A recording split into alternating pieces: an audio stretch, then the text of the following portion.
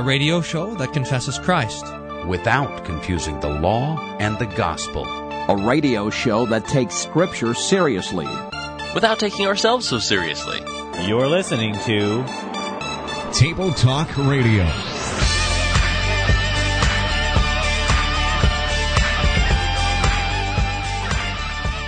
This is then a sanctification, is a daily drowning of the flesh and a daily rising again of the new man to life. And that is what we call repentance. The law comes to us and shows us our sin, and then the gospel comes and forgives our sins, and by that the new man rises daily to life. The point is the forgiveness of sins. I mean, I wonder if the gospel was preached in that gray old church. I wonder if the sacraments were rightly administered. Because if it was, that's the point. I wonder if those gray old people needed the forgiveness of sins. It's like putting Vaseline in your eyes before reading the New Testament to be a dispensation. Because you can't tell anyway what's up and down. So. You're just trying to get on the Facebook quote page. Excellence in Christian journalism. You're listening to Table Talk Radio. That's so obnoxious. Why is that obnoxious? You're totally serious radio host. Yes. Treating serious topics seriously. You're listening to Table Talk Radio. Laughing only a little bit. You're listening to Table Talk Radio. Do you remember that time we tried to go without laughing? Yeah, it was horrible. I thought I could get you when I started telling Jim Gaffigan jokes. I thought for you sure. almost did. I was dying on the inside. All right. Well, in today's episode of Excellence in Christian Journalism, we got Ketchemeyer coming on the show. This is a Jane's treadmill warning. My arch nemesis, my Bible Bee arch nemesis, Brian Redeemer, a.k.a. Redeemer Theological Academy, Ketchemeyer, coming on the show. Brian, a.k.a. Brian the Greater, according to Jeff on Issues, Etc. Is that what it is? Every time I go on that other radio show, remember that Issues, Etc. radio show? I send them all these notes and everything. Hey, here I'm ready. And they're like, not as good as Ketchemeyer. I think, today is the duel of the regular guests of Issues, Etc. And that is Brian v. Brian. We're going to do a little, see who's a little bit quicker on the draw. Playing Ask a Ninja Pastor. We're gonna do some lightning rounds of that. That'll be fun. Yep. And then that's all I have down. So I kind of jokingly put in for segment 4, Ask Pastor Ketchemeyer anything. Yeah. So we'll see how that goes. I just posted on the new website, whatdoesthismean.org, which is the Around the Word website that we got kicking back up. So visit that. Shameless plug. Fantastic. This is what the show is. Anyhow, they haven't figured that out yet. Ketchemeyer wrote an article for that. Oh, like in January. 5 rules for reading the. Oh, remember we interviewed him about that right when he wrote the article. 5 rules for reading the Old Testament. But I remember him objecting to the term rules. Right, he wanted it to be guidelines, like in Pirates of the Caribbean. They're more like guidelines. Is parlay one of the rules? So this is posted now on the internet for everyone to see. Was it secret? And so we can talk to him about that. Well, no, but nobody knew about it. What's the difference? Well, I don't know. Ask the Calvinist. Secret. There's something there's a difference between something being secret and just people being ignorant. So up to now, everybody was ignorant about this website, but now they're not so ignorant. All right. That's good to know. First, before we dive into the show proper, let's talk about some theological buzzwords. Mine's a theological buzz fray, brought to you by your favorite theological website and mine, Theopedia.com. Non-lordship salvation. Have you heard of this before? Non-lordship salvation? Non-lordship salvation. Jesus is not my Lord? This is also known as easy believism. Oh, I've heard of that. Everything's got to be an ism. I know. The popular slogan for the view that one simply has to believe in order to be saved, and there is no corresponding need for a committed life of Christian discipleship.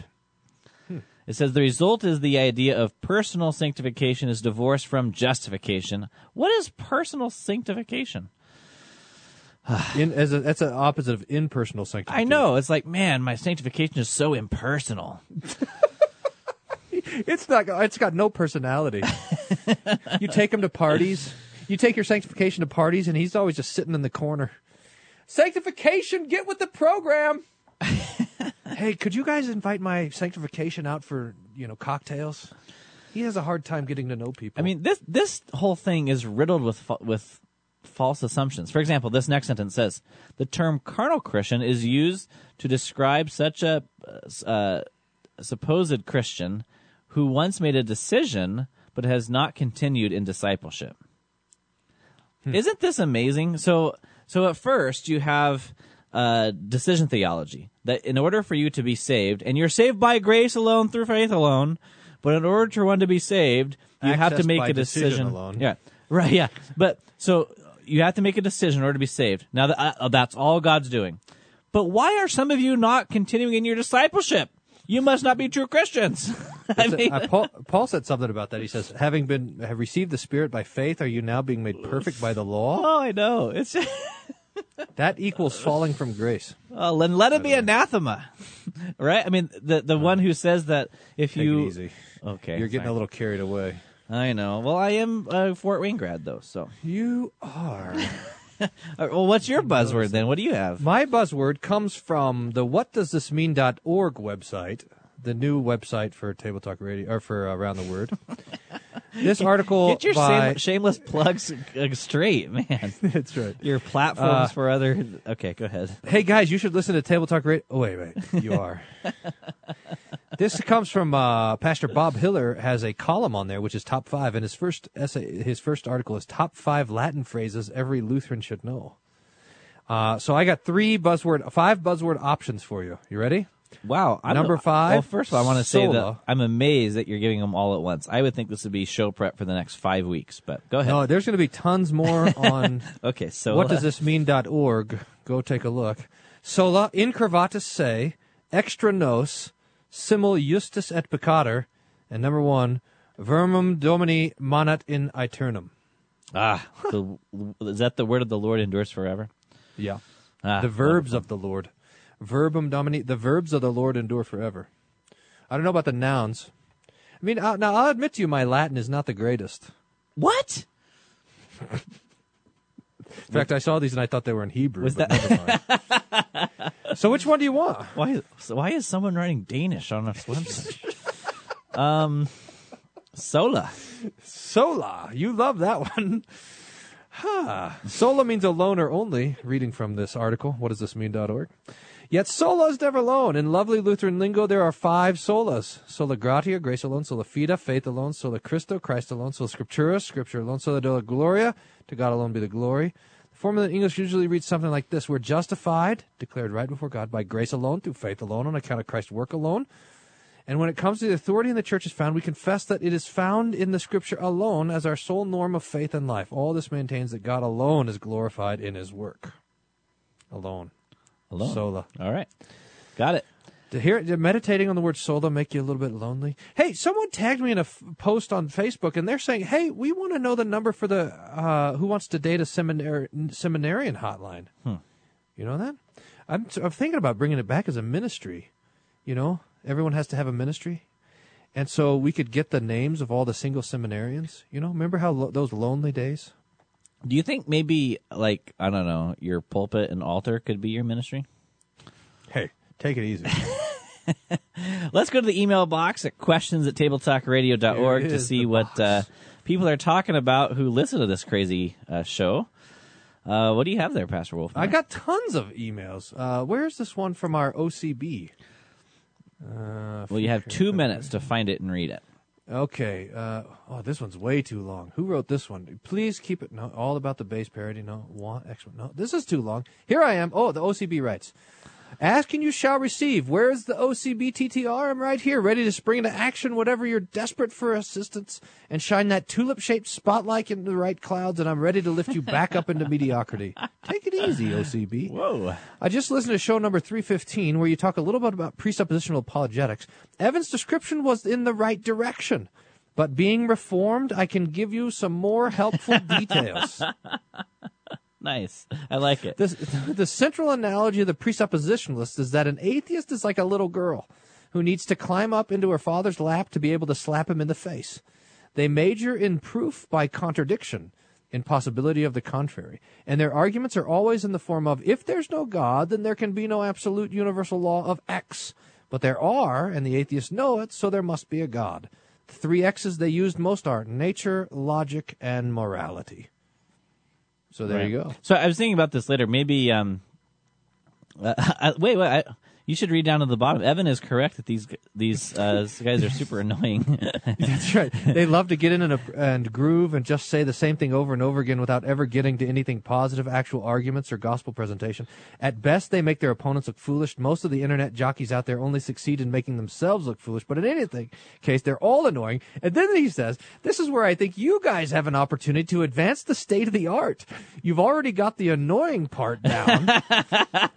But maybe with your Lutheran love for law and gospel, you can bring some fresh content to the field of presuppositional apologetics. Looking forward to hearing what you come up with. I'm not sure if we're the ones qualified to do that, but we'll give it a shot. You know, I'm totally against this idea of content. I have another analogy that might help us understand the presuppositional view. You know how sometimes you'll buy a software program and all the content of the software program is embedded in there in that download or the installation, but you have to maybe buy further things to unlock it, you know?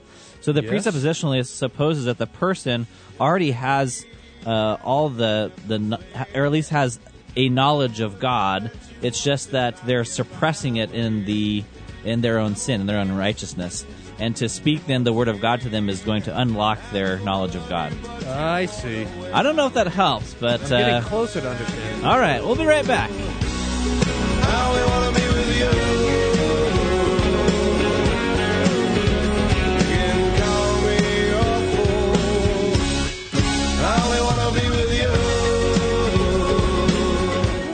Table Talk Radio. After a while, you just get used to it.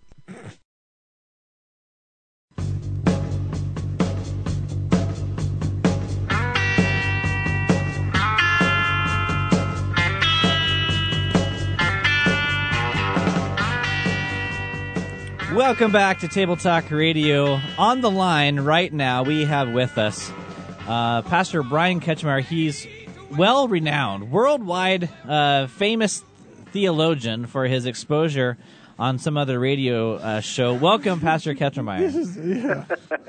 You know what Jeff of Issues Etc. or the other radio show called you, Bri? He called you Brian the Greater. And, which is about to change, ladies and gentlemen. About 1 minute and 43 seconds ago, Pastor Ketchmeyer learned what he was doing on the air today. Oh, yeah. And that giving me a huge advantage. That is Ask a Ninja Pastor. Oh. And Pastor Ketchmeyer, I think, probably has his bandana on and ready to go. Now, how this works is I'm going to ask you questions, and these are questions about the small colored articles and the treaties. And your task will be to answer as many of these theological questions as you can, and we're going to do it in 3 minutes. And then we'll ask the same questions of Pastor Wolfmueller. Yeah. Who has we'll just play been 2 studying rounds. the small called articles and the treaties. No, I have not.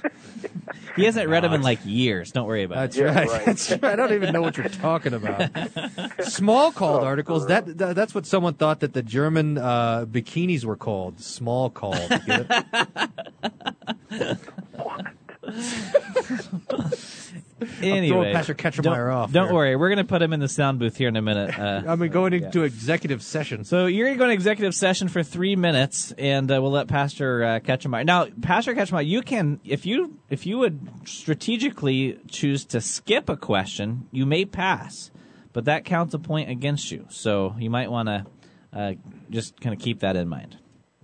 You know, so I can't see what Wolfmiller's doing. So does he have a Book of Concord open in front of him? Is this how this game goes? Yeah, I have no idea. I'm checking Facebook. Don't worry. Yeah, normal recordings. Yeah, I wouldn't worry about that. Okay, so this is a closed book test, so I'm not supposed to have it open like he does, right? You're right. All right. Okay. Well, Pastor Ketchmeyer, say goodbye to Pastor Wolfmueller. Bye. Goodbye. Okay. Goodbye. He can no longer hear us, and we can no longer hear him. So, are you ready for your 3 minutes to begin of Ask a Ninja Pastor? I think that I would just like 3 minutes of silence without hearing Pastor Wolf. I would That's too. what I would do. That's the greater blessing right here. But we delight to be able to hear you. So if you're ready, I'll start the timer. Okay, I'm ready. All right. Why is the Mass rejected? Because it was the greatest of idolatries. It was seen as a sacrifice. It was seen as something that was done by the priest to appease God's wrath. What are the consequences of Mass? The consequences of the Mass is that, again, idolatry is that you're not looking to Christ and his work. You're actually looking to the work of the priest and to his indelible character that's giving to you this favor. He's earning this favor for you. So that's the consequence, is idolatry, and not looking to Christ as the true God. Define transubstantiation, and what did Luther think of it? Yeah, transubstantiation is a philosophical way to understand the Lord's Supper, when Jesus says, "Take and eat, this is my body, and take and drink, this is my blood." It's a philosophical understanding of substantia. The substance is a substantia to trans, is like to change, to transform. We have that understanding, that word. And so when the priest would speak, then you'd have the bread, which would be the accident, would not change. It would still look like bread. It would still smell like bread. It still would taste like bread. But the essence of the bread would change, the substance of what it actually is. So that when the priest would speak this word, then the bread was changed. It was transformed. It was transubstantiated into the very body of Christ. The same thing with the blood, the wine, that the wine still tastes like wine, looks like wine, smells like wine on the outside, the accidents to it, but the essence of it is changed to the blood. And so Luther's position on this was, well, this is a rationalizing, trying to make sense of the Word of God, rather than just receiving it by faith and rejoicing in it. And looking at the text, it says, "This is my body." But then you look at another text that says, this bread that we break, is it not the body? Or this cup that we drink, or this wine, is this not the blood? And so Luther's perspective on it was, let's just take it simply as the Word of God gives it to us, that there is both wine and blood, there is both bread and there is body, which is a very Christological understanding, just like you have the essence in the Son, that the Son of God is both truly God and truly man at the same time. And so you have something that's truly bread and truly body at the same time. So it's directly tied to the understanding of the incarnation for Luther. Why is the Pope not the head of Christendom? Yeah, the issue with the Pope not being the head of Christendom is that nowhere in Scripture does it declare that the successor of Peter in the city of Rome will become the head of Christendom. So we don't have a command by God. We don't have an institution by God that puts this into place. This is something that develops in the history of the Western Church. And so the issue at hand is it's not by divine right, but instead it's by human arrangement. So if the Roman Catholics wanted to talk in regards to this earthly horizontal realm of human arrangement, well, then we could understand the idea of a head bishop of other bishops, but still being equal. But the problem is they didn't want to talk this category. They wanted to talk that it's divine right, that God himself has established this as the vicar of Christ on earth, and he oversees both the church and the state, too. And it's based upon an idea that the Western Church develops, and then they find proof texts to try to supplement this. So we reject it because the proof texts are goofy. It's not something that comes from Scripture, and it's not something that comes from the history of the early church. It's something that develops and is deformed into the Middle Ages. And that's going to be all the time we have. We're going to bring Pastor Wolfmuller back in. And that seemed like, wait a minute, that seemed like more than 3 minutes. Well, we talked about you for quite a while before we started. All right, so the number to beat is 4. Oh, yeah! 4! All right, so let's see if you can do it. We're going to leave Pastor Ketchemeyer on because he's heard all these questions anyway. He's going to heckle me? Is he going to heckle while I try to answer? I cannot control whether he heckles or not. But there's difference between quantity and quality. I think That's true. That's true. Not in this game. All right. Before we run out of time, Pastor Wolfmuller, are you ready for your questions? Oh, yeah, man. I was born ready. All right. Why is the Mass rejected? Because it offers a sacrifice of the body and blood of Jesus, unbloody sacrifice, instead of presenting the benefits of Jesus' once-for-all completed sacrifice on the cross. Done. What are the consequences of Mass? What are the consequences of Mass? It sounds like a physics question. Are you going to pass them? Oh, I know what you're talking about, Luther, where he says there's all sorts of spawn of the doctrine of the Mass, because it fights against the first article, which is Christ crucified, and that would be things like purgatory, indulgences, the buying and selling of church services, even the idea of ghosts is part of the spawn of the Mass. Done. Next. Define transubstantiation, and what did Luther think of it? Whoa! This is the Catholic doctrine of the Lord's Supper, which takes Aristotle's distinction between essence and accidents and applies it to the Lord's Supper. So it says that while the accidents of the bread and wine remain the bread and wine, the essence is changed to the body and blood of Jesus. And Luther was indifferent on the thing. He said, look, at what we know to be true is what Christ said is true. This is my body and this is my blood. Next. Why is the Pope not the head of Christendom? Because Christ is the head of Christendom, and he never revoked that role and title. He is the head of the church, the body, which always belongs to him. And so he doesn't need anyone to take his place on the earth. And the Pope proves himself not to be the head of the church, first of all, because there is no such thing as head of the church, but secondly, because he teaches against the gospel. And so how could the head teach against the very thing that the head teaches? Next. Would it help Christian unity to have the Pope as an honorary head of the church? Only if he taught true doctrine, and only if he recognized that his head of the church being head of the church was by human right and not by divine right, which two things are impossible. I mean, if you do those two things, teach right doctrine and claim to have your office by human right, then you are no longer the Pope. Next. Why does Luther call the Pope the Antichrist? Because, so Paul says in 2 Thessalonians that the Antichrist puts himself in the temple of God, that is in the church of God, and exalts himself above God. And Luther said that the Pope does these two things by presenting himself as the vicar of Christ on earth, first of all, and by saying that you owe him obedience for the sake of salvation, and third, by teaching that to... Wait, I said that third thing. I was thinking already that you have to believe in the Pope, or you have to submit to the Pope to be saved. That is Antichrist. Next. Where does sin come from? That's time right there.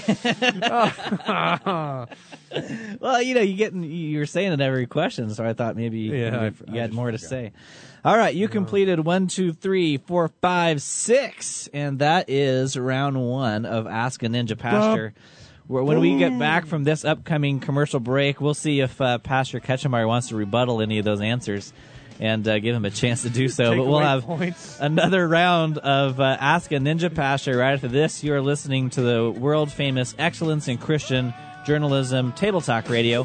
If you have a comment or question for us, you can send us an email, questions@tabletalkradio.org, or give us a call, 1-800-385-SOLA, 1-800-385-SOLA.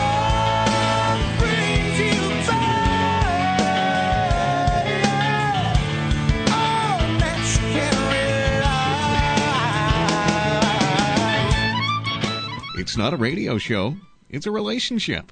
Stay tuned for more Table Talk Radio. Everybody was kung fu fighting. Oh yeah, kung fu fighting. Those kids were fast as lightning.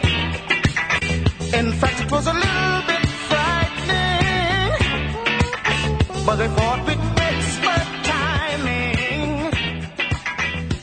Welcome back to Table Talk Radio. Thank you. Before the break, we were playing a little Ask a Ninja Pastor. I was playing Pastor Ketchemeyer. Who knows what he was doing? Now, Pastor Ketchemeyer, would you want to take issue with any of the answers that Pastor Wolfmuller provided? Well, again, the issue is quality or quantity. So, if Ninja Fighter is a game about quantity, then I guess there's no issue. But if it's a game where you're trying to learn something, then there's an issue. All right. Well, let's just all the thing people want to learn is who is faster at answering questions, and they know.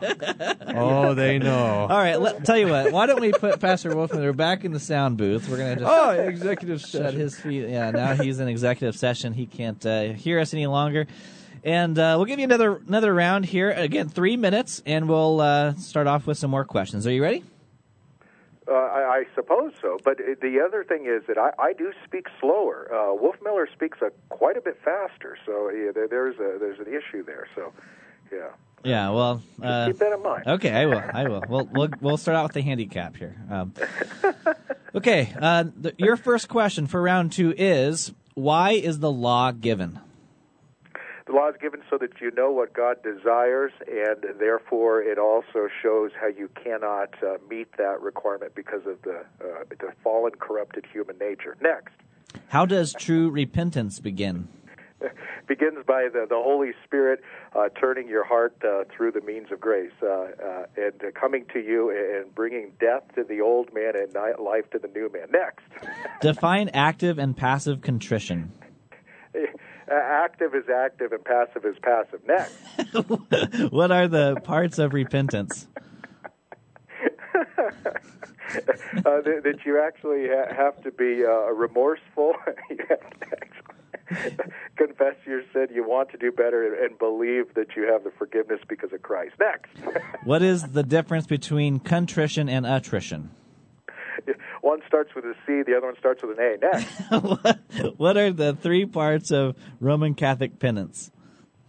That you go, you confess your sin, that you receive a conditional absolution, then you get penance. Next. What is the connection between penance and purgatory? They both start with P. Next. What is the different forms of the gospel? There's only one form of the gospel. Next.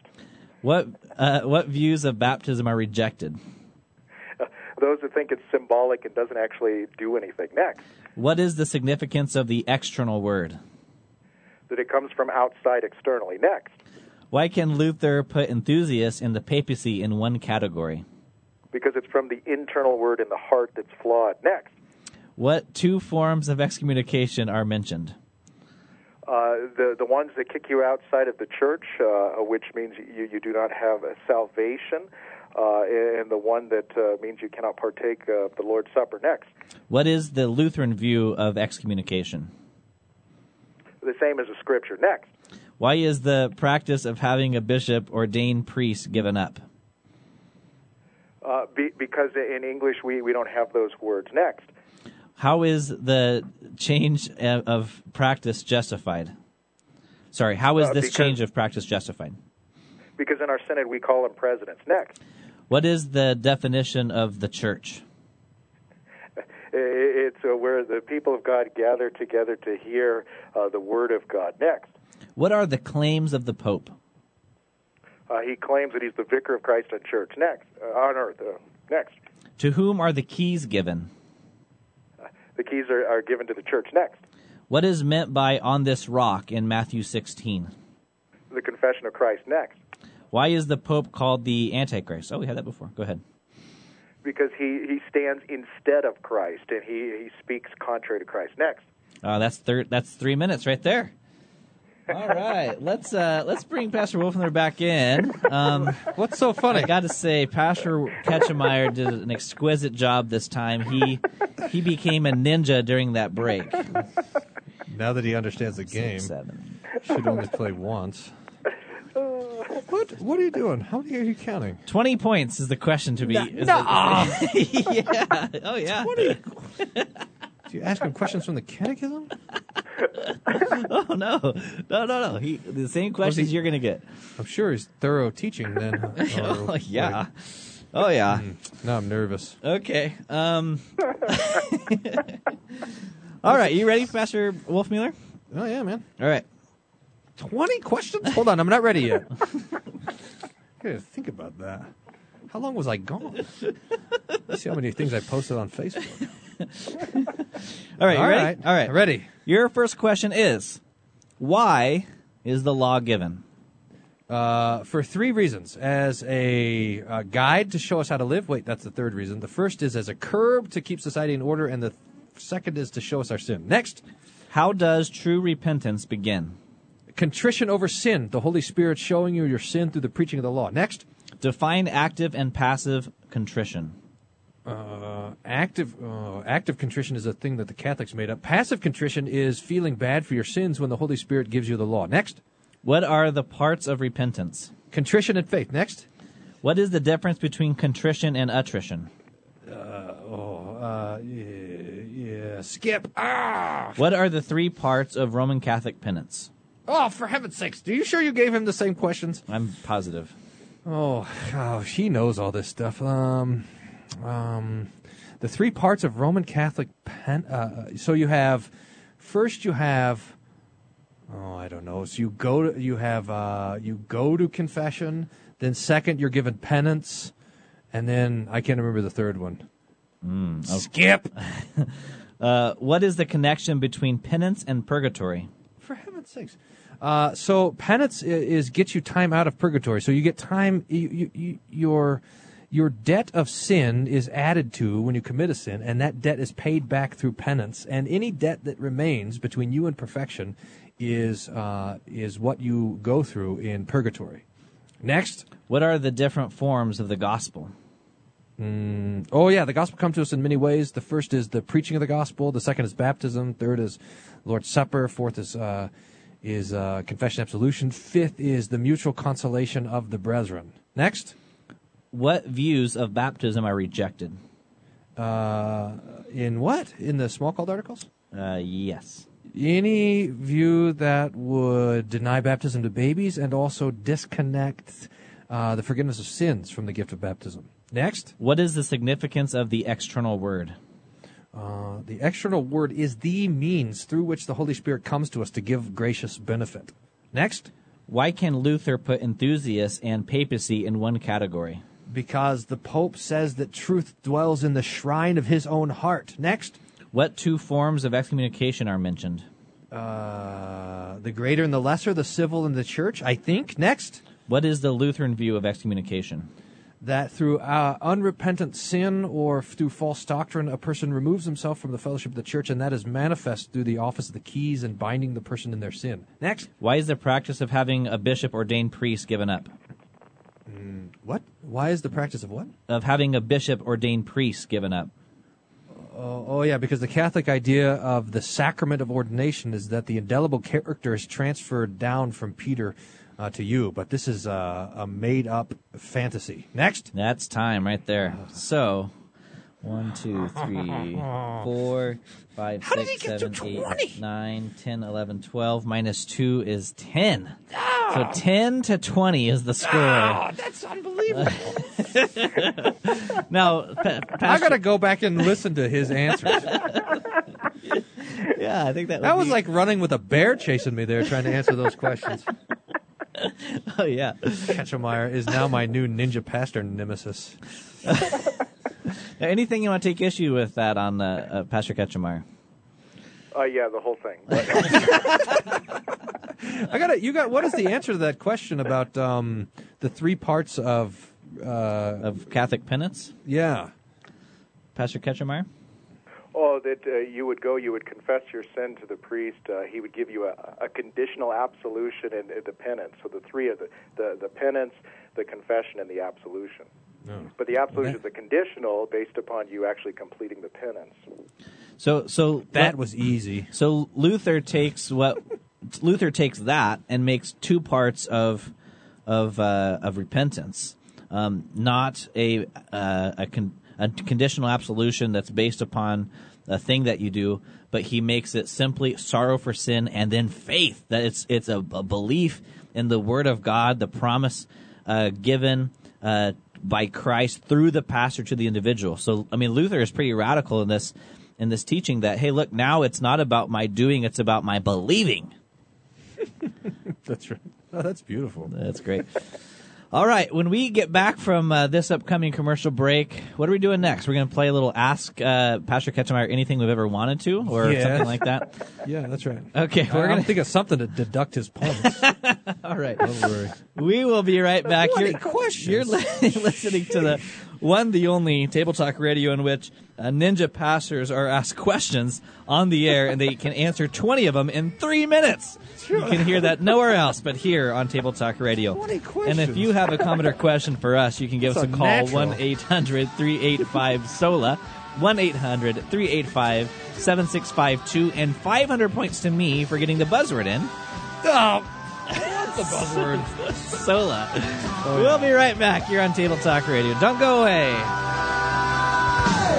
Someday love will find you. Break those chains that bind you. One night will remind you how we touched away our separate ways. If he ever hurts you, true love won't desert you. You know I still love you. Though we touched away our separate ways. Hey, want to hear the most annoying sound in the world? Table Talk Radio will be right back. Bring it.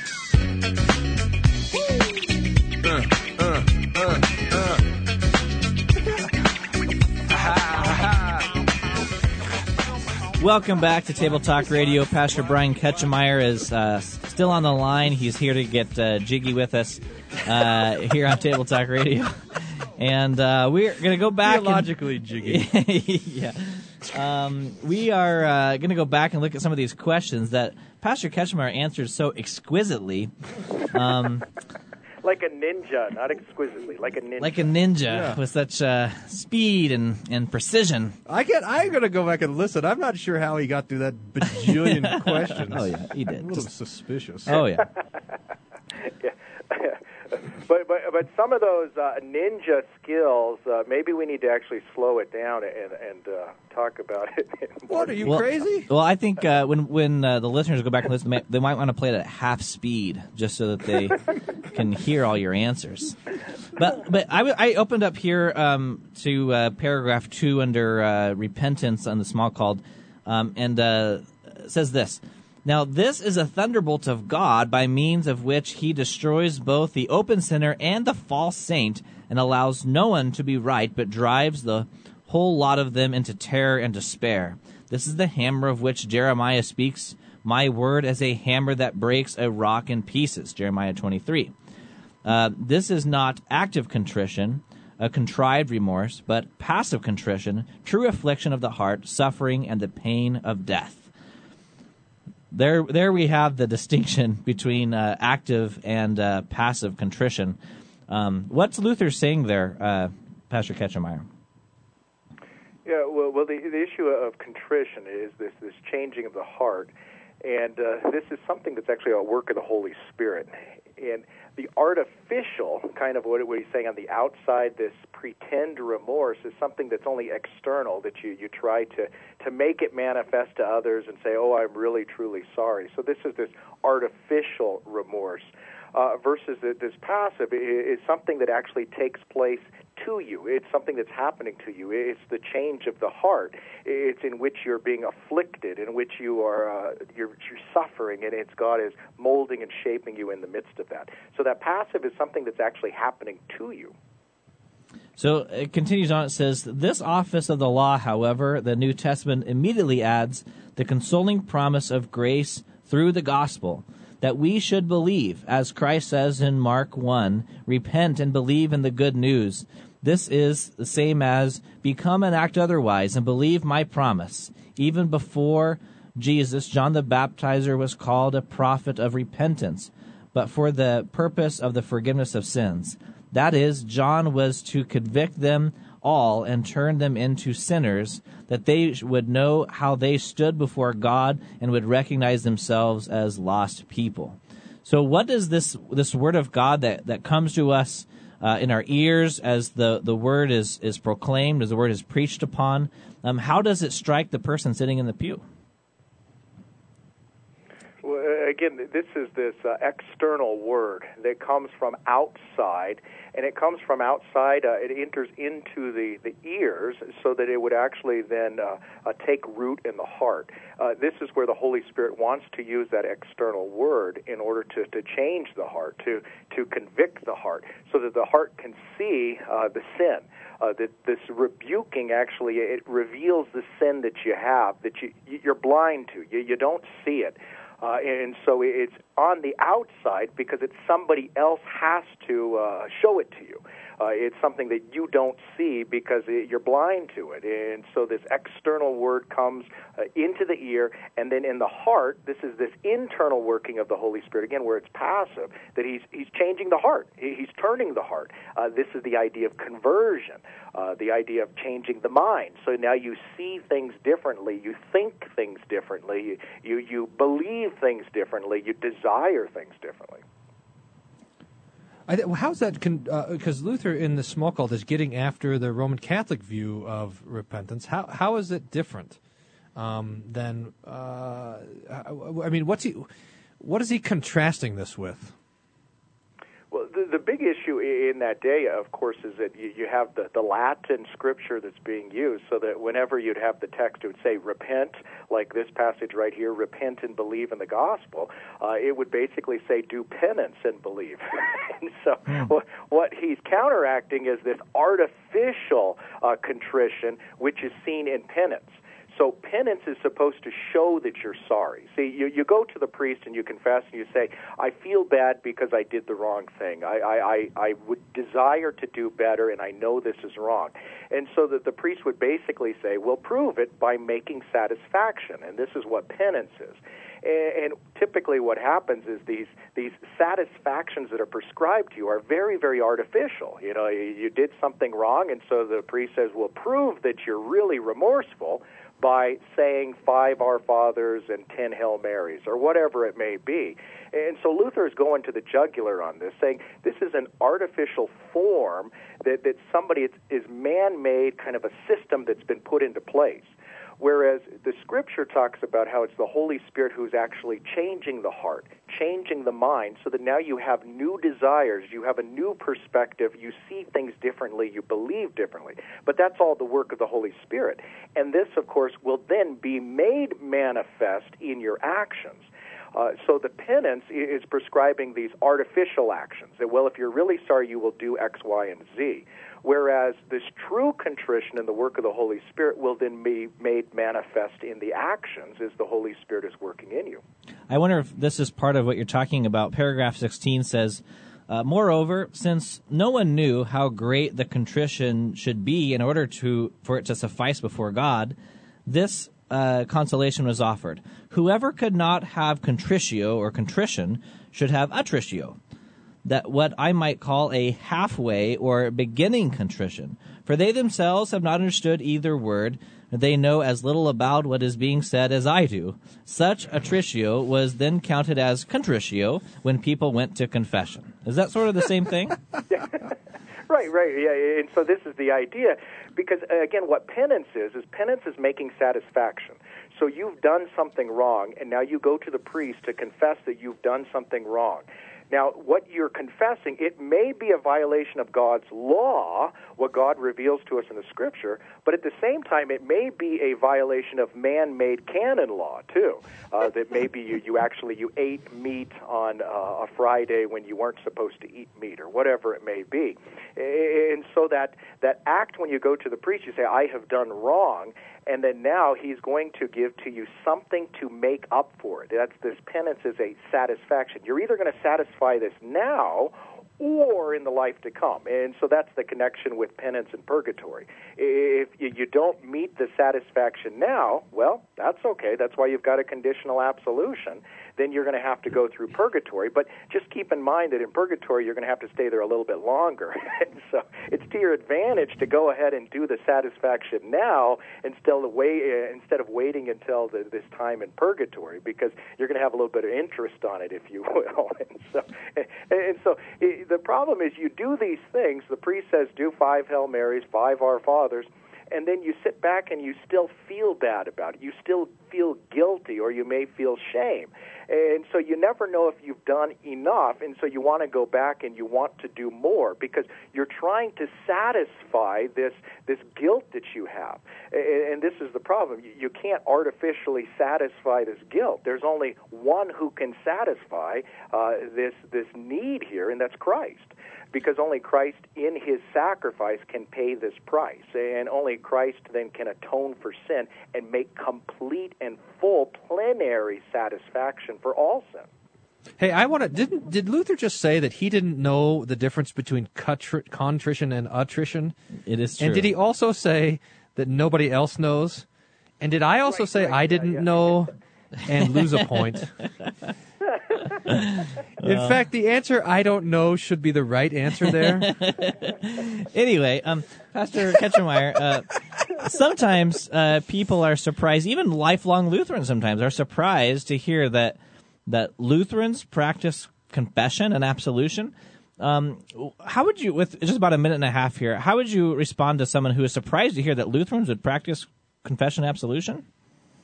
Yeah, well, when Luther talks about this, he's talking about this use of private confession and absolution. He says, what we're going to do is we're going to reform what was deformed, and we're going to get rid of this artificial notion of penance, that you have to make a satisfaction for your sin. But he makes it very clear that even though this has been deformed in the past, and it is a derivative of the office of the keys, it should not be neglected. That, on the contrary, we in the Lutheran Church will maintain this. We will continue to use this, and we shall continue to hold this as a very precious treasure that we have. That the individual would come to the pastor and say, I feel remorse, I feel guilty before God, and the pastor would be able to give them the unconditional gospel and say that, yes, even this sin, Christ has made satisfaction for. Oh, that's great. And so now Luther gives the confidence to the one repenting and confessing sins to receive forgiveness from the pastor as if from God himself. So it's all about certainty rather than what was given in Rome, uncertainty. With just about 15 seconds, your last word on that, Pastor Ketchemeyer. Well, that's the whole issue of faith. Faith has to rest in a promise of God. God gives us the promise that for the sake of Christ, we now have favor with the Father. And so faith then clings to this promise, even in the midst of all kinds of shame or guilt or feelings of remorse, that we know that Christ's word is true and certain and sure. And that's all the time we have. Thanks for listening to Table Talk Radio, where the points are like the game Thanks Ask for a listening Ninja to this edition of Pastor. Table Talk Radio. Table Talk Radio. That's a is well not for thought out, everyone. well Please planned consult your game. pastor before This listening game to is Table dumb. Talk Radio. Side effects may include nausea, vomiting, headache, heartburn, hair loss, hallucinations, and aversion to incomplete sentences with aquatic imagery, psychosis, coma, death, halitosis, lung cancer, brain tumors, sleep gain, internal bleeding, internal combustion, a sudden craving to smell your backseat, claustrophobia, an uncontrollable urge to fight the Calvinists on Twitter, and falling off your treadmill. For more information, visit tabletalkradio.org.